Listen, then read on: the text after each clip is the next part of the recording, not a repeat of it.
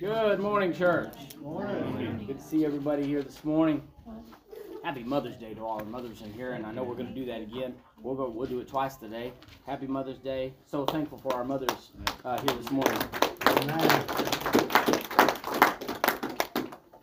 We're on page 51 in our study guides, studying Scripture in community.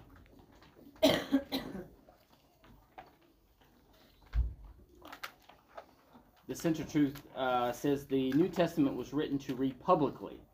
Under Let's Get Started, it says, while studying Scripture individually is an important part of growing our relationship with God, personal study does not replace the need to study the Bible with others. All right, so let me give you a couple things to kind of go on some of the problems that we have today currently in our culture and kind of compared to some of the things that they had did back in Jesus' day, and kind of how their culture ran and dictated some of the things that they did. So when it says here, while studying Scripture individually is important, it seems that, to me, most of the time everybody is okay with reading Scripture by themselves, or everybody's okay with that. And the reason that we accept that so readily is because we do live in such an individualistic culture. And I think it's driven into us at a very young age. And I'm not saying that this is a wrong thing. I don't want you thinking that I'm saying that this is a bad thing or inherently wrong, because it's not. I'm simply saying that at a very young age, we start teaching our children, and we were taught to be individualistic. Stand on your own 2 feet. Learn to take care of yourself. Move out of the house. Don't rely on mom and dad. Make sure you carry your own weight. Pay your own bills. Do your own thing, right? Now, that's good stuff. We need that. We absolutely need those things. But the individualism sometimes takes another level, even when it comes into the church itself. We become so individualistic, it's my area, it's my spot, it's my study, and I don't want no one else involved in it.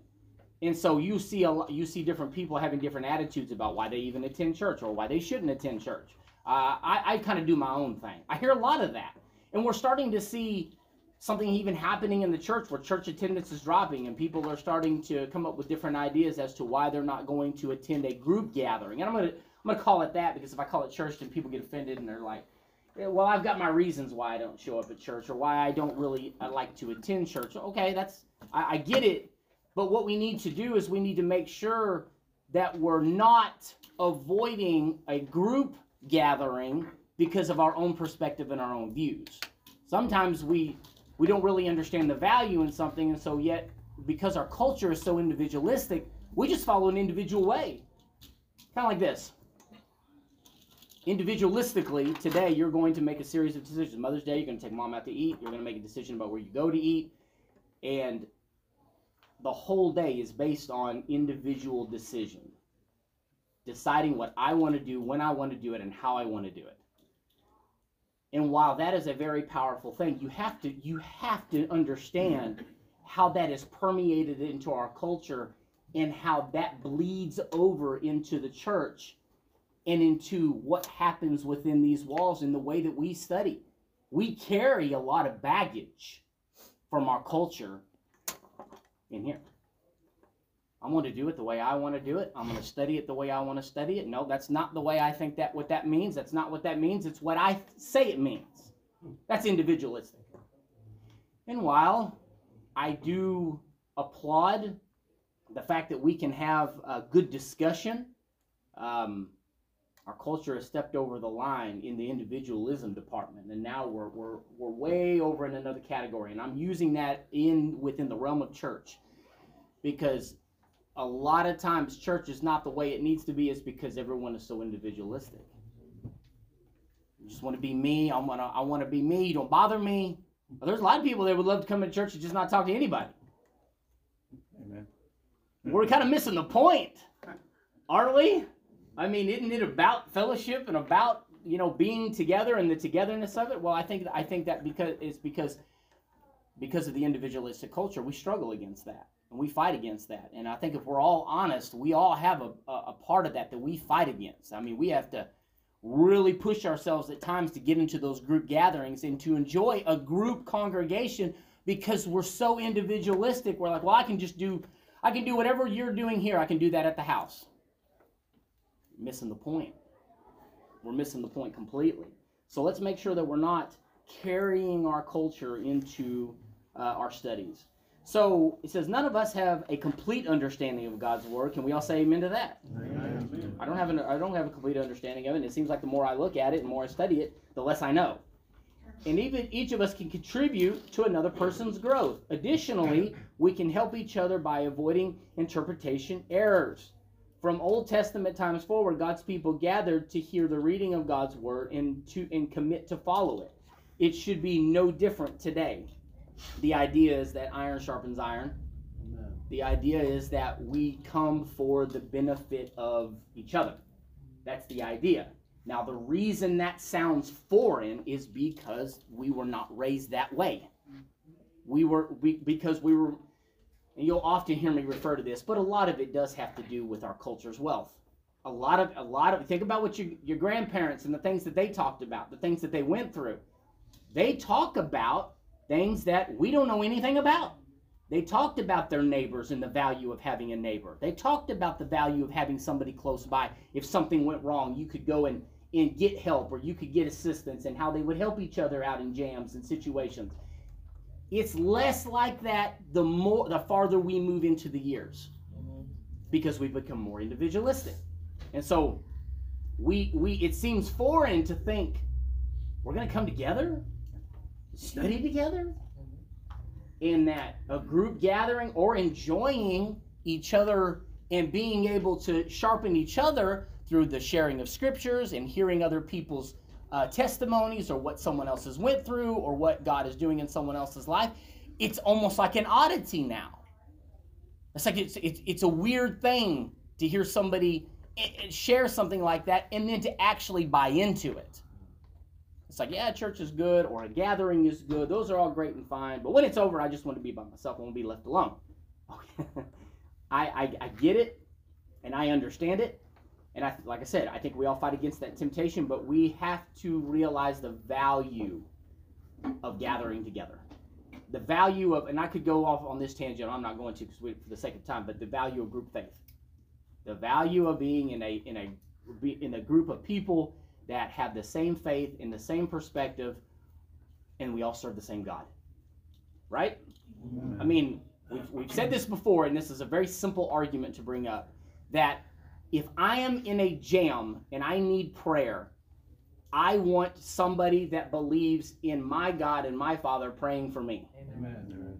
And it is so much more advantageous to me to be already in the group of those people that I know and they know me. They know my struggles, they know what I've been dealing with, and I know some of their struggles and what they're dealing with. And so when I say, hey, would you pray for me because I'm dealing with this, isn't it better, though, to have somebody support you in that than to be alone? Amen. But our flesh, what does it say? What do you hear that thing say? I know I'm not the only one that hears this stuff. It says you can do it alone. You don't need no help. You got to tell me that I'm not the only. You can't be telling me I'm the only person that hears that. That flesh says you can do it alone. You don't need no help. That is such a trap to fall into. So, well, I mean, if I follow that, well, think about it. Let's just say you obey that. I don't need any help. All right, you're on your own. It's the way you want it, right? And we go on and we go on, and we trip and we fall. We've all admitted we all have faults, right? So you're in your faults. You're dealing with your faults on your own. You're dealing with your circumstances individually, on your own. You don't get no help.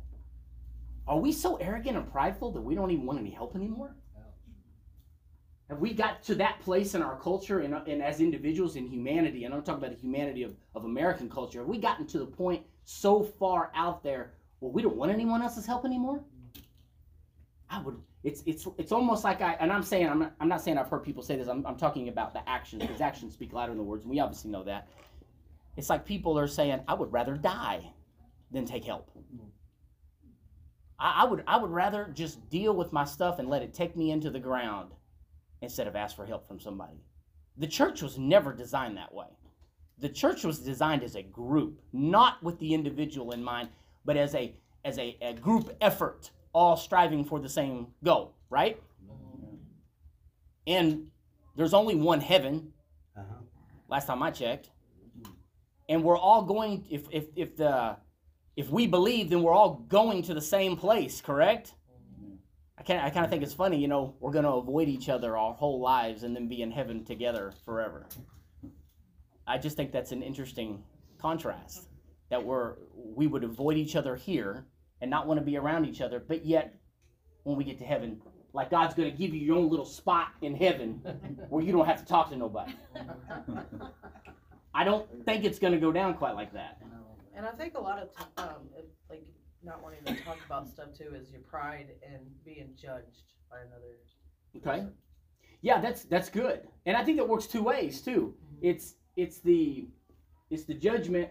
You don't want to be judged, but I also realize on my part, I've judged other people, and it's like this two-way street. And I guess I want to say it like this, and I'm glad you said that, because I would say that that's a problematic thing that the church has to approach. Let's put it this way. If you're going to church, I can guarantee you there ain't not one person around you perfect. Amen. And I'm glad you brought the point up, so that we can confront that. Mhm. Is there a possibility that someone is judging you? Yeah. Possibly. Like a really good chance that is the high percentage chance that you're being judged for some reason or another. All right, now, let's take that. What are you going to do with it? I'll quit church. I'm never going back. Really? They judge me on the job. I'm telling you, that point is great. We got other people saying and doing other things to us, but why is it in the church that there's no tolerance, no love? Why is it that the very place that we should be the most forgiving and the most tolerant, the very societal cornerstone should be the church? Pastor, you were just talking about this the other night. Judgment begins in the house of God. And that the church should be the representation of God himself. Should be the place of love and forgiveness. But yet we're so intolerant of each other and ready to just snap moment's notice. Think about that. Just think about that. And so, is there still value in the church? Yes, of course there's value in group gathering and group study. Absolutely. But we're going to have to be more, have a higher expectation of what the value is of it and what I've come to receive than if somebody says something to me that I don't like. Because that's inevitable. That's going to happen. Yes. You're going to do something that I don't like. I'm going to do something that you don't like. That sure enough don't mean we need to necessarily have to go to separate churches, and the fact that I don't want to ever see or talk to you again. That's ridiculous. But I think that's where our society, and we've taken a lot of baggage from our society and we've brought it within the church, and then we respond and act like that. That's just another part in the overall deterioration. Yeah. Of what you're talking about. Yeah, Because I think so. You know, we have to look at what the obvious issues and problems are within the parameters of the institution on earth. Right. And be willing to be truthful and honest. Yeah. And it's a broad area that we're talking Yeah, about. it is. Because there's so many things involved. Yes. But that's the very glue that holds the body of Christ together. It's called accord biblically. Yeah. You can't have total accord without love. Mm-hmm. Yeah. And that's again the attack right now is to divide and conquer. Yeah, divide. Always do away with the accord, do away with the fellowship, do away with the unity, therefore you have nothing. Right. Exactly. And so, yeah, looking at these things that we're going to be talking about, and obviously the emphasis is in the value of gathering together as a group and studying Scripture and what comes from that, because we are a family. We are family. Spiritually speaking, you are a family. And so we have to handle it like family. All right, let's keep going. This is just the introduction. We haven't got the stuff yet. Sorry. Let's see, where was that? Yeah, last paragraph. From the beginning, the community of Jesus followers formed. The Holy Spirit's outpouring was immersed in the teaching of Jesus' apostles. Like Jesus, the apostles anchored their message in the Old Testament. God's revealed story, which has reached redemptive climax through the life, ministry, death, resurrection, and exaltation of Christ. The Holy Spirit used this teaching to shape and strengthen the new community as they read and studied the Scriptures in their house church gatherings. All right. Page 52, let's read our scriptures.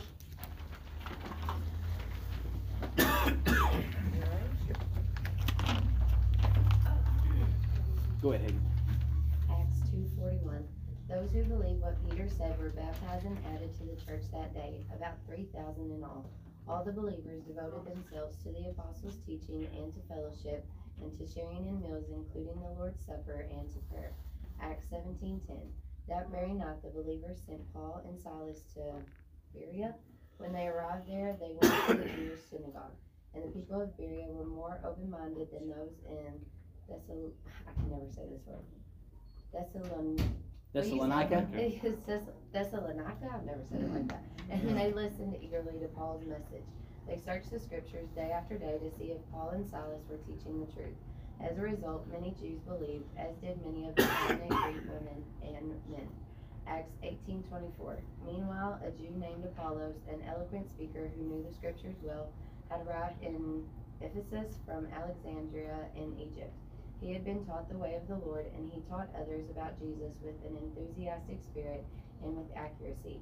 However, he knew only about John's baptism. When Priscilla and Aquila heard him preaching boldly in the synagogue, they took him aside and explained the way of God even more accurately. Apollos had been thinking about going to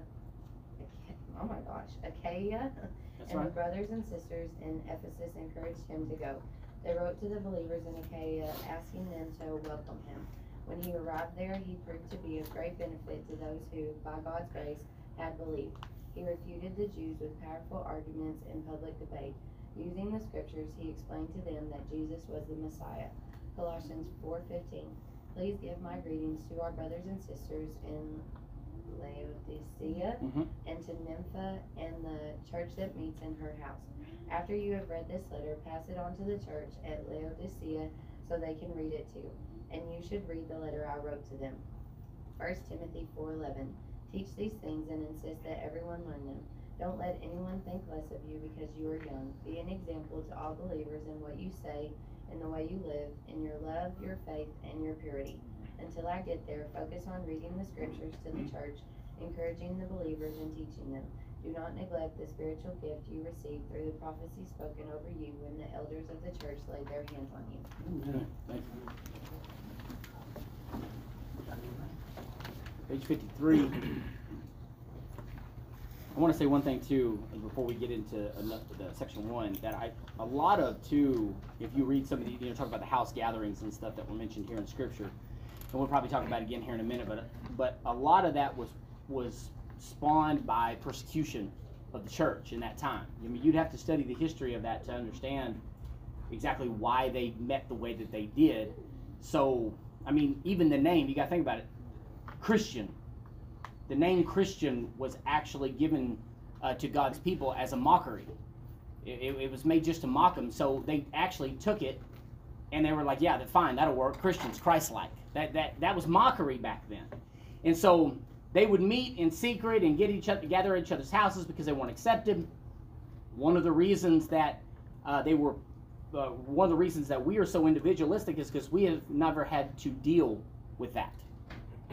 It's like, well, yeah, of course, if you live in a society that allows you to come and do as you please, and there's no fear of repercussions from your faith, then what are you going to do? Whatever you want. But if you're persecuted and you know that a group is persecuted continually, what are you going to seek out? You're going to seek each other out. You're going to look for each other. You say, wait, listen, when I'm talking about persecution too, you have to understand we're not talking about having you canceled on social media.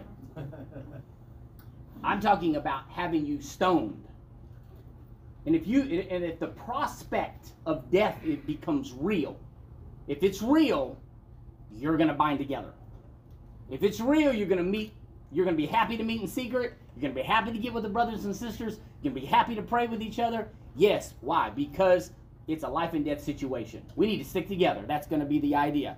Stick together at all costs. If you read the historical accounts and what these people went through, it takes on a different tone because we don't understand that. And that's one of the reasons we've ended up in the position that we are in now, is because we've never been forced to have to bind together. Thank God. But if you go over that line just a couple steps, you become too relaxed. And we take it too for granted that we're gathered here. It would, can we agree that it would be different if the place was surrounded by militia saying that you're not allowed to enter this church? What went on here is not allowed. We'll shoot you if you try to come in. We're going to have to meet somewhere. We'll meet online. Seriously, though. You see just a couple steps into that, and it takes on a completely different look. We don't understand that. We don't know what that's like. Somebody, I'm sorry, Jennifer, go ahead.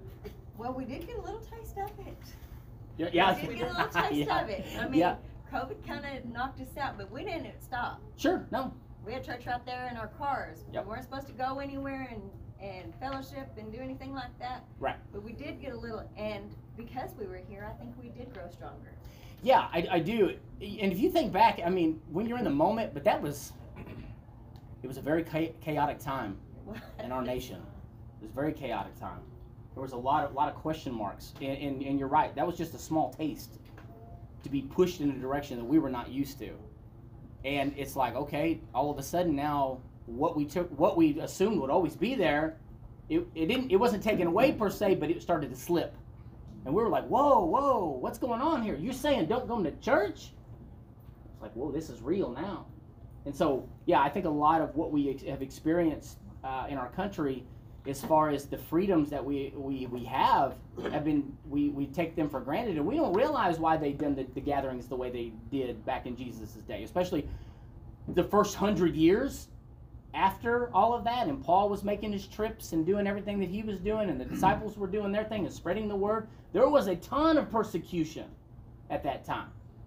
And so we do not know what that is like. And I'm not a doomsday person. I'm not going to try to influence you in the way of thinking, well, absolutely it's going to happen that way. But you got to ask yourself, if this keeps going the way that it's going, could we face some of the persecution the way that they did then? Well, it's happening in other parts of the world right now. The only thing that, I don't want to even get into this, but the only thing that separates us from them is a thing called the Constitution. Mm-hmm. You can knock that, and you can doubt that, and you can say whatever you want. It's the Constitution that keeps those hands out of your basket. So, and I'll just leave it at that. All right. Acts 2:41-47 depicts the fledgling church in Jerusalem immediately following the outpouring of the Holy Spirit on the day of Pentecost. The word many had received was Peter's sermon, in which he proclaimed Jesus as Messiah, explained the promise and experience of the Spirit, and exhorted repentance and water baptism. Obviously, he's going to exhort that because that was what Christ was about. He said he exhorted repentance, number one, which is what? The repentance of what?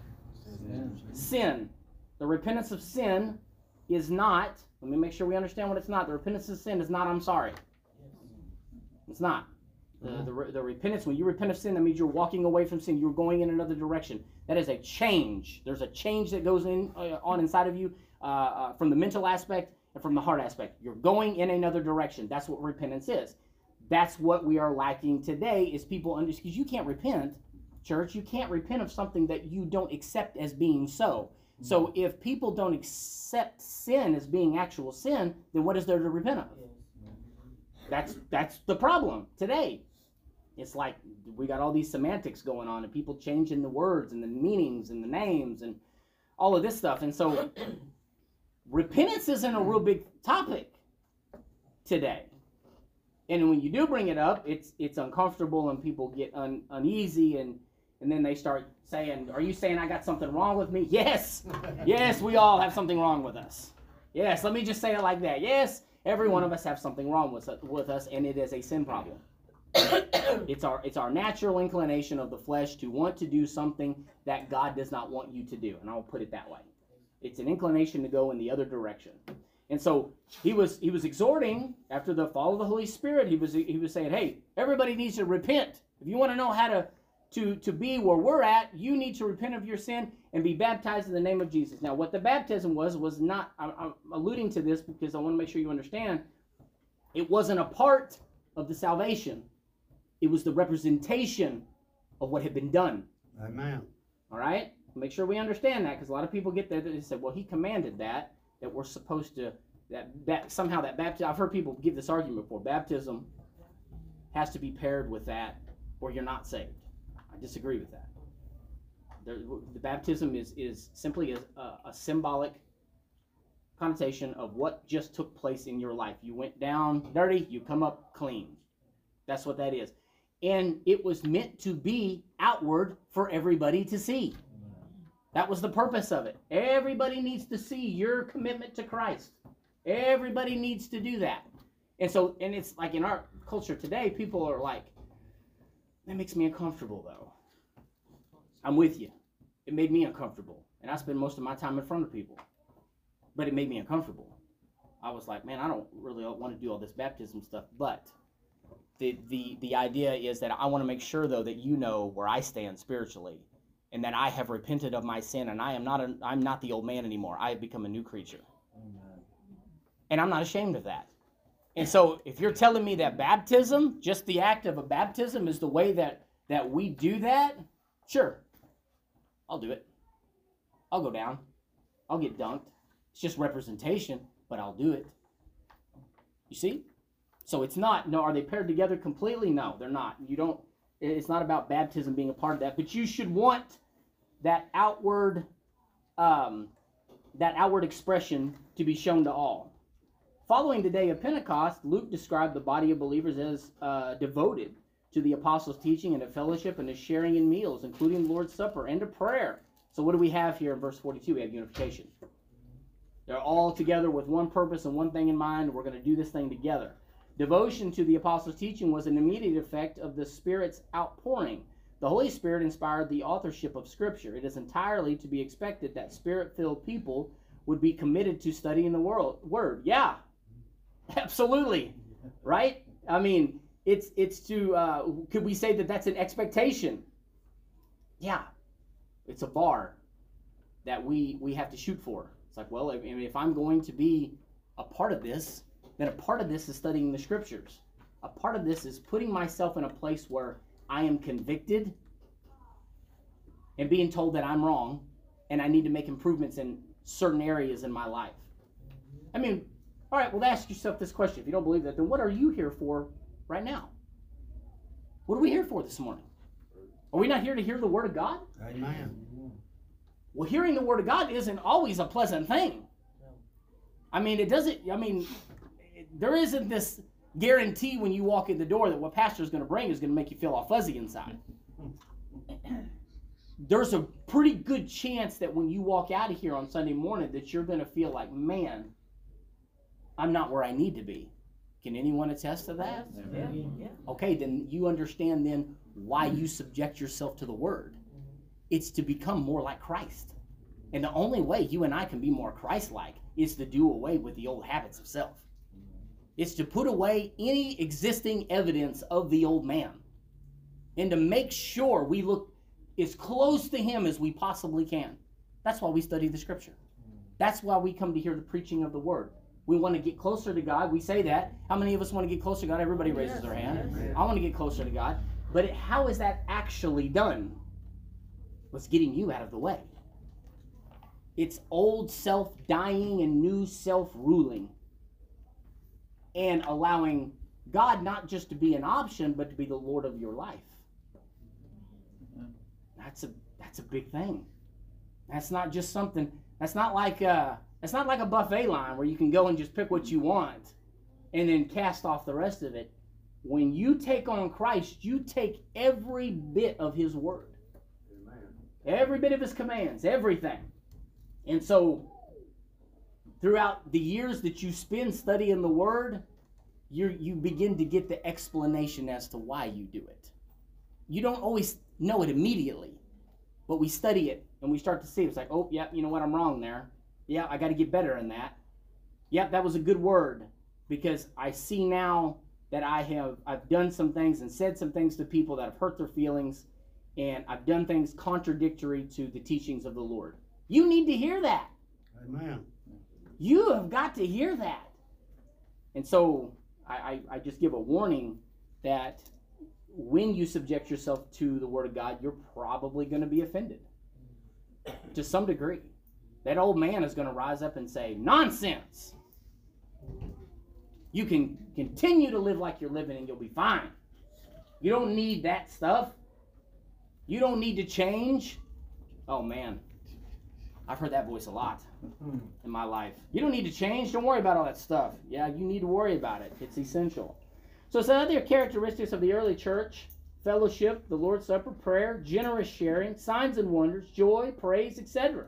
Go naturally with Bible study, which contributes to the successful mission and growth of the church, both in numbers and spiritual maturity. Absolutely.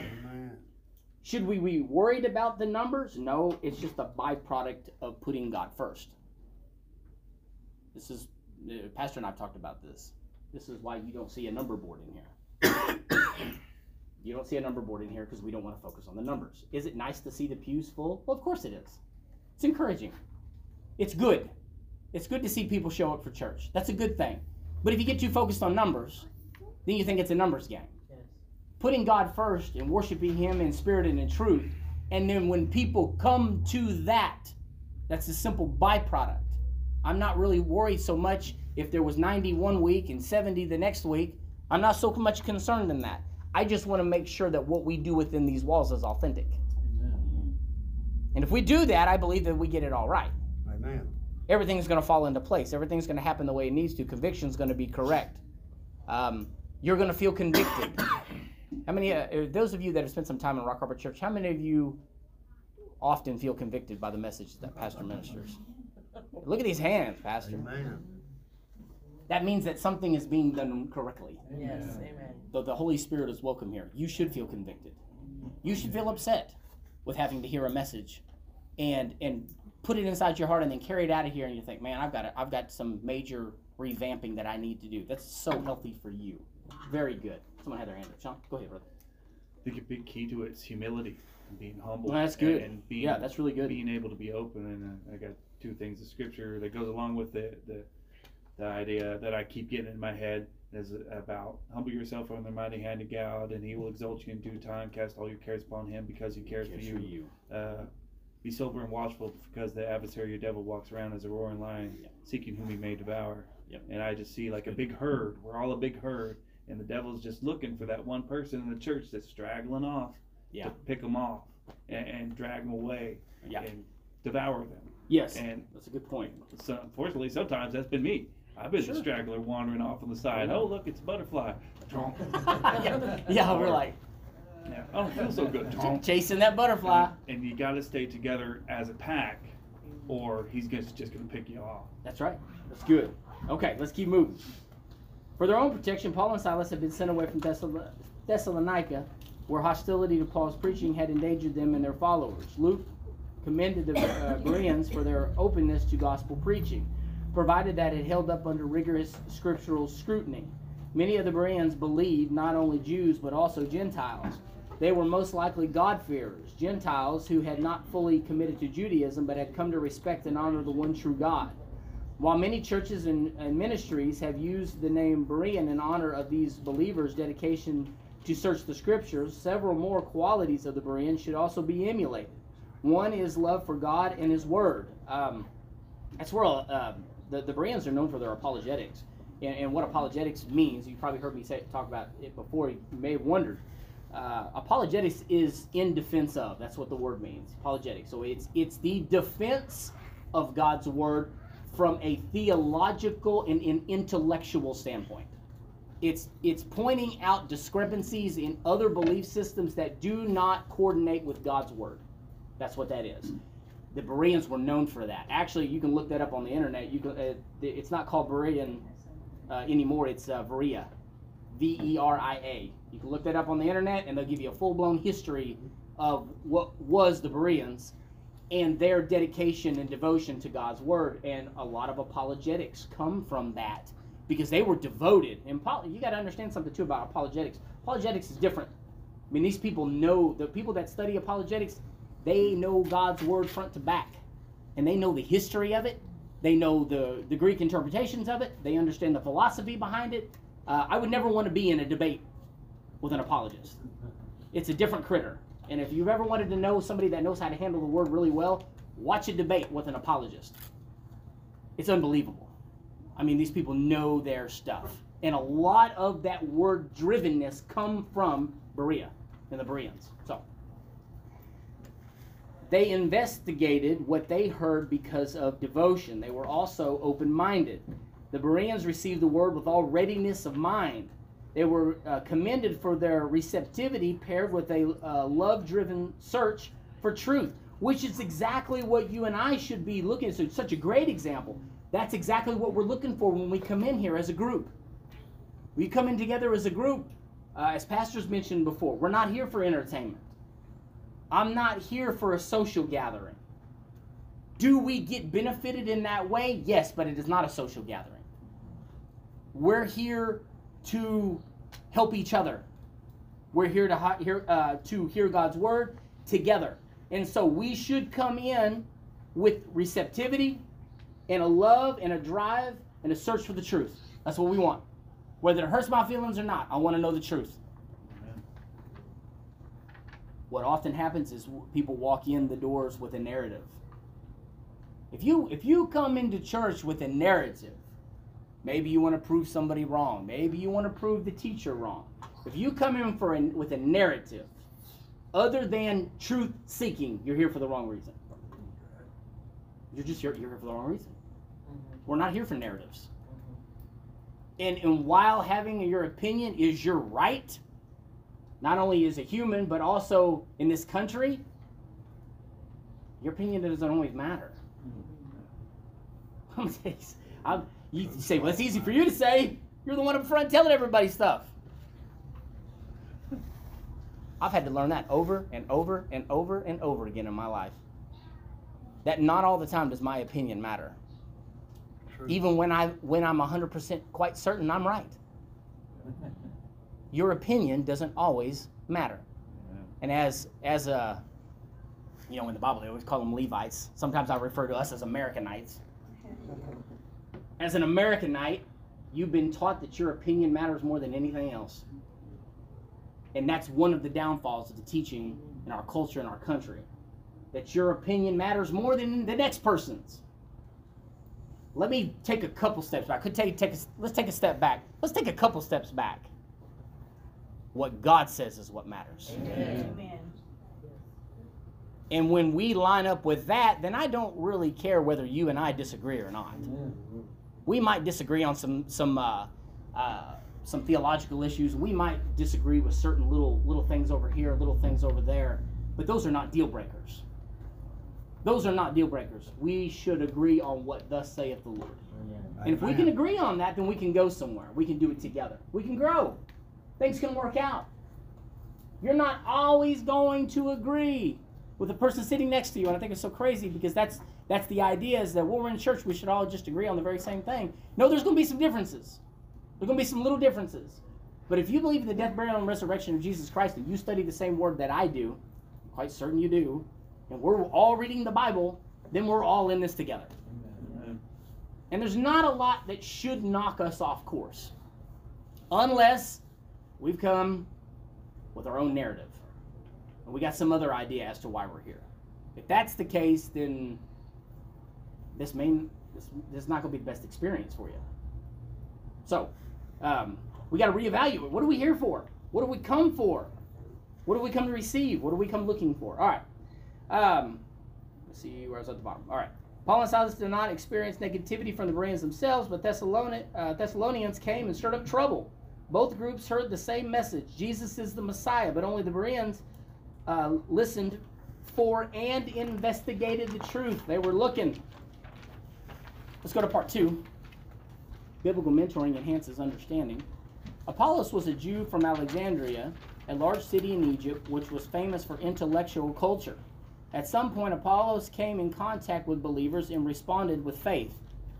As an enthusiastic new believer with extensive knowledge of the Old Testament and a gift for speaking, he immediately began to preach and teach. But Scripture notes that his knowledge was incomplete. Aquila and Priscilla, church leaders and tent-making missionaries, heard Apollos speak. Recognizing his deficiency, but also seeing his potential, they began to mentor him. They took him aside and explained the way of God even more accurately. And I want to make a point on this, is that everybody wants to be a teacher. Everybody. And I mean this from all angles. Everybody wants to be an authority of whatever subject it is, to be the one that teaches someone else. But if you understand how that works, it's kind of like what come first, the chicken or the egg kind of theory, the idea. Well, what come first before the teaching someone? Being taught. You have to be taught before you can teach. And that's the way it is throughout life. I don't know if you guys have realized this or not, but if you want extra knowledge, you can't be prideful. You can't be arrogant. You can't be wrapped up in yourself. If you wanna have a, let's put it this way, if you want to be an old dog that learns a new trick, you have to put away yourself. Submit to the teaching and take the hits until you learn the knowledge that you wish to learn. The only way that can be done is getting yourself out of the way. Now, every one of us love the idea of being the teacher. Not everybody. I don't know what the percentages are. I don't know what the numbers are. Let's just say the majority of us don't like being taught. We don't like being taught. Why? Culture didn't teach you that. We don't teach submission. We teach rise to the top. Be first. Strike heavy, strike hard. All this crazy philosophical stuff. Not understanding that in order for you to be, and I'm not going to tell you that I'm any expert in it. I'm not. I'm just going to tell you, I have put it to study. I've studied and I wondered, I said, how do people that are successful, how do they make it to where they're at? How do they acquire wealth? How do they actually pull that off? How are you any different than the commoner? How do you do that? I'm going to tell you what the difference was. The difference was that their whole life is dedicated to learning. That's how they do it. Their whole life is dedicated to learning. That's all they do. 24/7. Now, it's not a lifestyle I could live. But I got it. And the fundamental is the same. Is if you dedicate and devote yourself to God's Word and to learning God's Word and not getting your way all of the time, you're going to get something out of it. Amen. Something is going to grow from your situation. But you're going to have to get out of the way. And I also feel like if maybe we could take a step back from, yes, I do believe we are living in the greatest country in the world. I teach that to my kindergarten kids. Sure. But, I feel like if we could take a step back and we could appreciate other cultures, because like the Dutch, the way that they live in their culture is how can I fit in best with the people around me? How can we get along? How can we have a community? And when I saw that, I was like, man, that would be perfect for the church to take on. Yes. And like our culture to take on is how can I grow a community around myself? Because that's how they do. And here we are just not taught that. We are taught, Yes. all right, you are going to rise to the top all by yourself. Everything is on you. And I don't really buy into that. I feel like we should have more of a community, especially believers should. Yeah. Well, we applaud those stories. And those stories usually are the ones that get all the attention. Yeah. Not so much the group, but what the individual has done. And you got to admit, we celebrate that as a country. We'll put somebody on a pedestal, put them at the top. Look at all the things they overcame. You can do the same thing. No, you can't. Those are unique circumstances. Mm-hmm. You ever look at somebody's past and look at their history and then figured out how they ended up where they ended up? No, that's never going to happen to you. It's not. It's a very unique situation. Isolating a story like that and then putting a magnifying glass on it, I think is it's unhealthy. Especially in the light of that we should be pulling together. What that does is push us farther apart. Makes us harder to gel together. It's like, I don't want to get with any of y'all. Y'all are holding me back. Oh my gosh. What's going on up here when we think our own brothers and sisters in Christ are holding us back? You already got it figured out, or at least you think you do. That's good, brother. Okay. Here we see some precedents for biblical mentoring. First, Priscilla and Aquila approach Apollos privately. They did not publicly lecture or call him out. Instead, they showed honor and respect for him. Why did they show honor and respect for him? They saw potential for him. Saw potential? Can we agree another brother or sister in Christ? Hey, he may not understand this correctly, but hey, we know what direction he's wanting to go. Let's pull him over here and let's talk to him. Not canceling him. Yeah. right? Cancel culture, hey, you do something I don't like, I'll slander you. And then let's bring it down to a lower level. It's like if somebody does something we disagree with, then we post about it. Man, whatever happened to the day that just bearing your own burden? Just bearing it. Like somebody crosses you or does you wrong, whatever happened to just taking it and then not saying anything about it? It's like, well, that was a hard one to take, but that's okay. Everybody airs their laundry now. And let's be honest, the reason a lot of people air their laundry like that is because they're looking for support. Validation. Validate me. Validate what I've been through. My goodness. Church, we got to get away from that. We got to get away. Those are feelings. Your feelings do not serve you well. They don't serve you good. They take you in the wrong direction. And so that can be a trap for us. Someone had their hand up. Go ahead.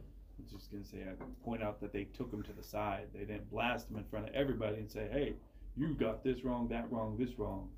To kind of, like you were saying, bring down his character in front of everybody. Yeah. They wanted to take him to the side and teach him. Yeah. Out of love. Respect. And respect. So respect. Can we agree that respect is an important attribute to have if you're going to go to church with people? Oh, yes. Now, respect says, respect is not conditional based on whether I agree with you or not. It's not based on, well, I agree with you, so I respect you, but I disagree with this brother over here. I disagree with this sister, so I don't respect you. No, that's nothing to do with that. We have to put it in the right order. Respect is just respect across the board. I'm talking to my kids about this recently. You respect people. You respect who they are. You don't, just because we have a confrontation, or maybe even we had a falling out. Maybe we said some things that weren't right to each other. And how do I go about resolving this? You need to come back to respect. Maybe you were disrespectful to me. Maybe I was disrespectful to you. But let's put that at the forefront and let's come back together again and let's resolve this situation. And let's be respectful first. Then we'll take on the situation. A lot of times respect comes last in the order. I'll respect you if we have to respect because of who we serve. Nothing in the text says Apollos resented instruction, and because chapters 18 and 19 continue to focus on Apollos, we can conclude they were successful. Second, biblical mentoring is ongoing in nature. Earlier, the Apostle Paul met Priscilla and Aquila and began living and working with them. No doubt he mentored them, and they in turn mentored Apollos. So it says that the lesson is mentoring is ongoing in nature. So what that means is let's use this both ways. If you're mentoring somebody, they're not going to change overnight. And if you are the one that's needing mentored or you're the one that's needing change, it's not going to happen overnight. You're going to have to subject yourself on a continual basis to things that change you. This is why, again, we come to church as a group. That's why. We come together because we're all wanting to be more like him. We're all in a changing process right now. Amen. You are in a changing process. You're changing. You're not going to be the same person today when you leave as when you came. Even if it's a fraction, you're going to change. Right? So that's worth it. Amen. That's That's worth it. Understanding what we're here for, why we came, what all this is about.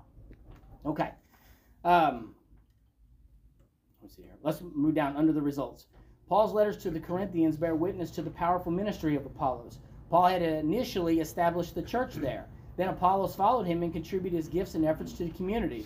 I planted the seed in your hearts, Paul writes, and Apollos watered it, but it was God who made it grow. Amen. It's good. As the intentions of both Paul and Apollos, some of the Corinthians fostered a divisive spirit by claiming to follow one or the other. Some also claimed Peter as their leader.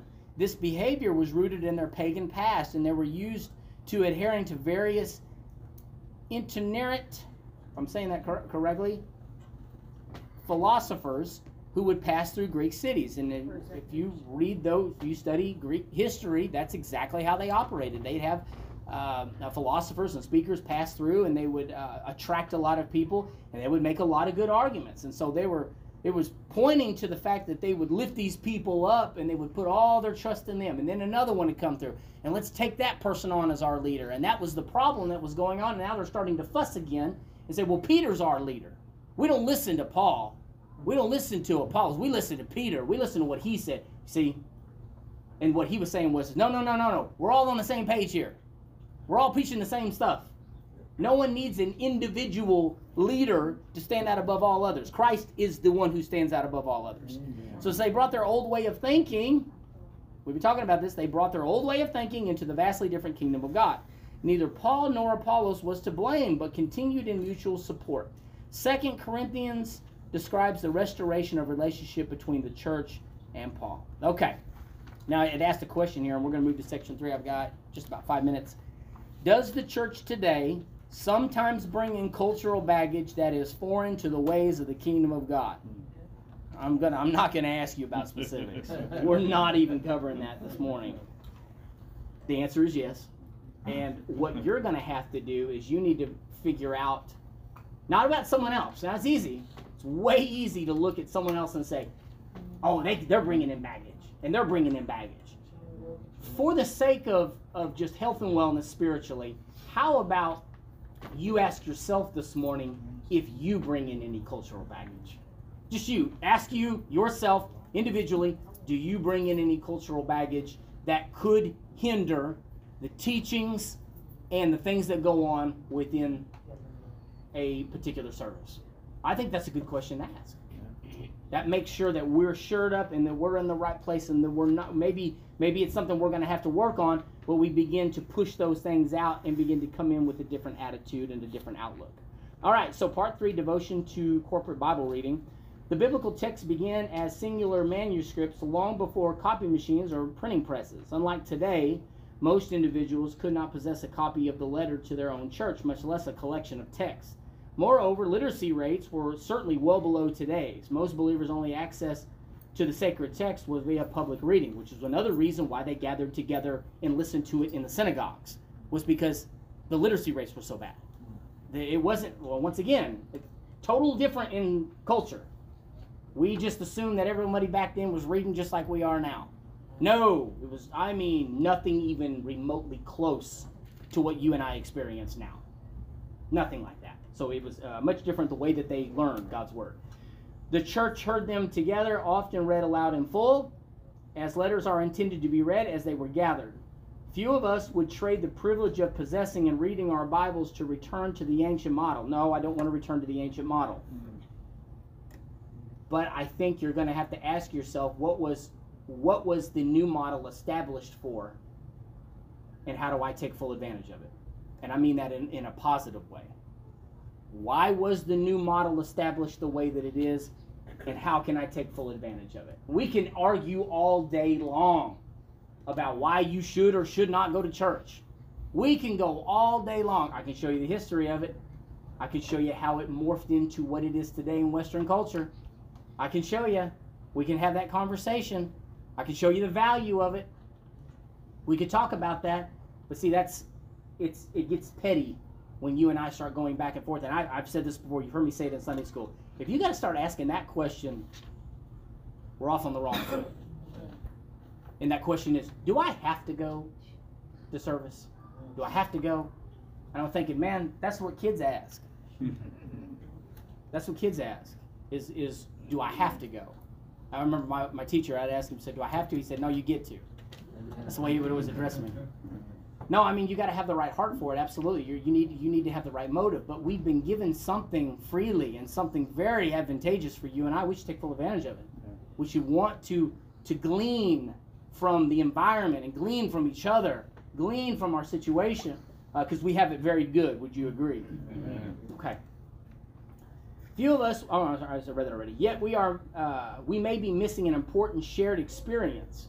What would it be like to hear God's Word read in all its power and in full context with the whole community it addressed? How can we recapture that impact? Well, if it was going to be like it was then, there was 3 prayer times, 9 o'clock, 12 o'clock, 3 o'clock. 3 prayer times.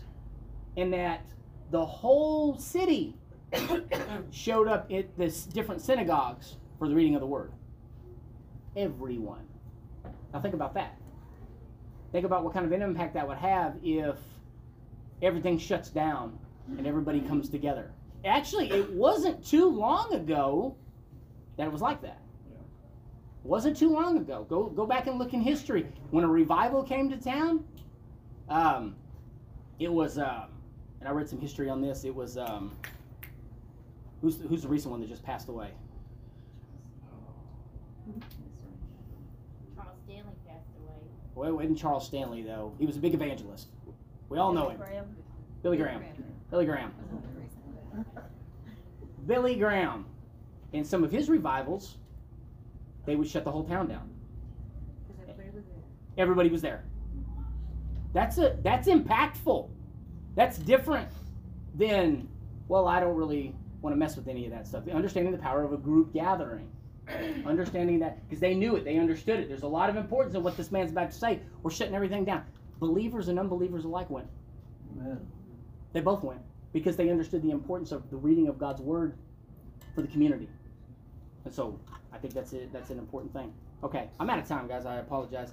So I don't really want to even get in the last paragraph because I don't want to go past that time. But there's been a lot of information here to discuss about the power and the value of a group and us being together. And I'm glad that you are here on this Mother's Day. There's a lot of good things that are to come. Pastor's about to bring the word. Let's enjoy the service and enjoy the presence of each other. God bless you guys. Thank you. Amen.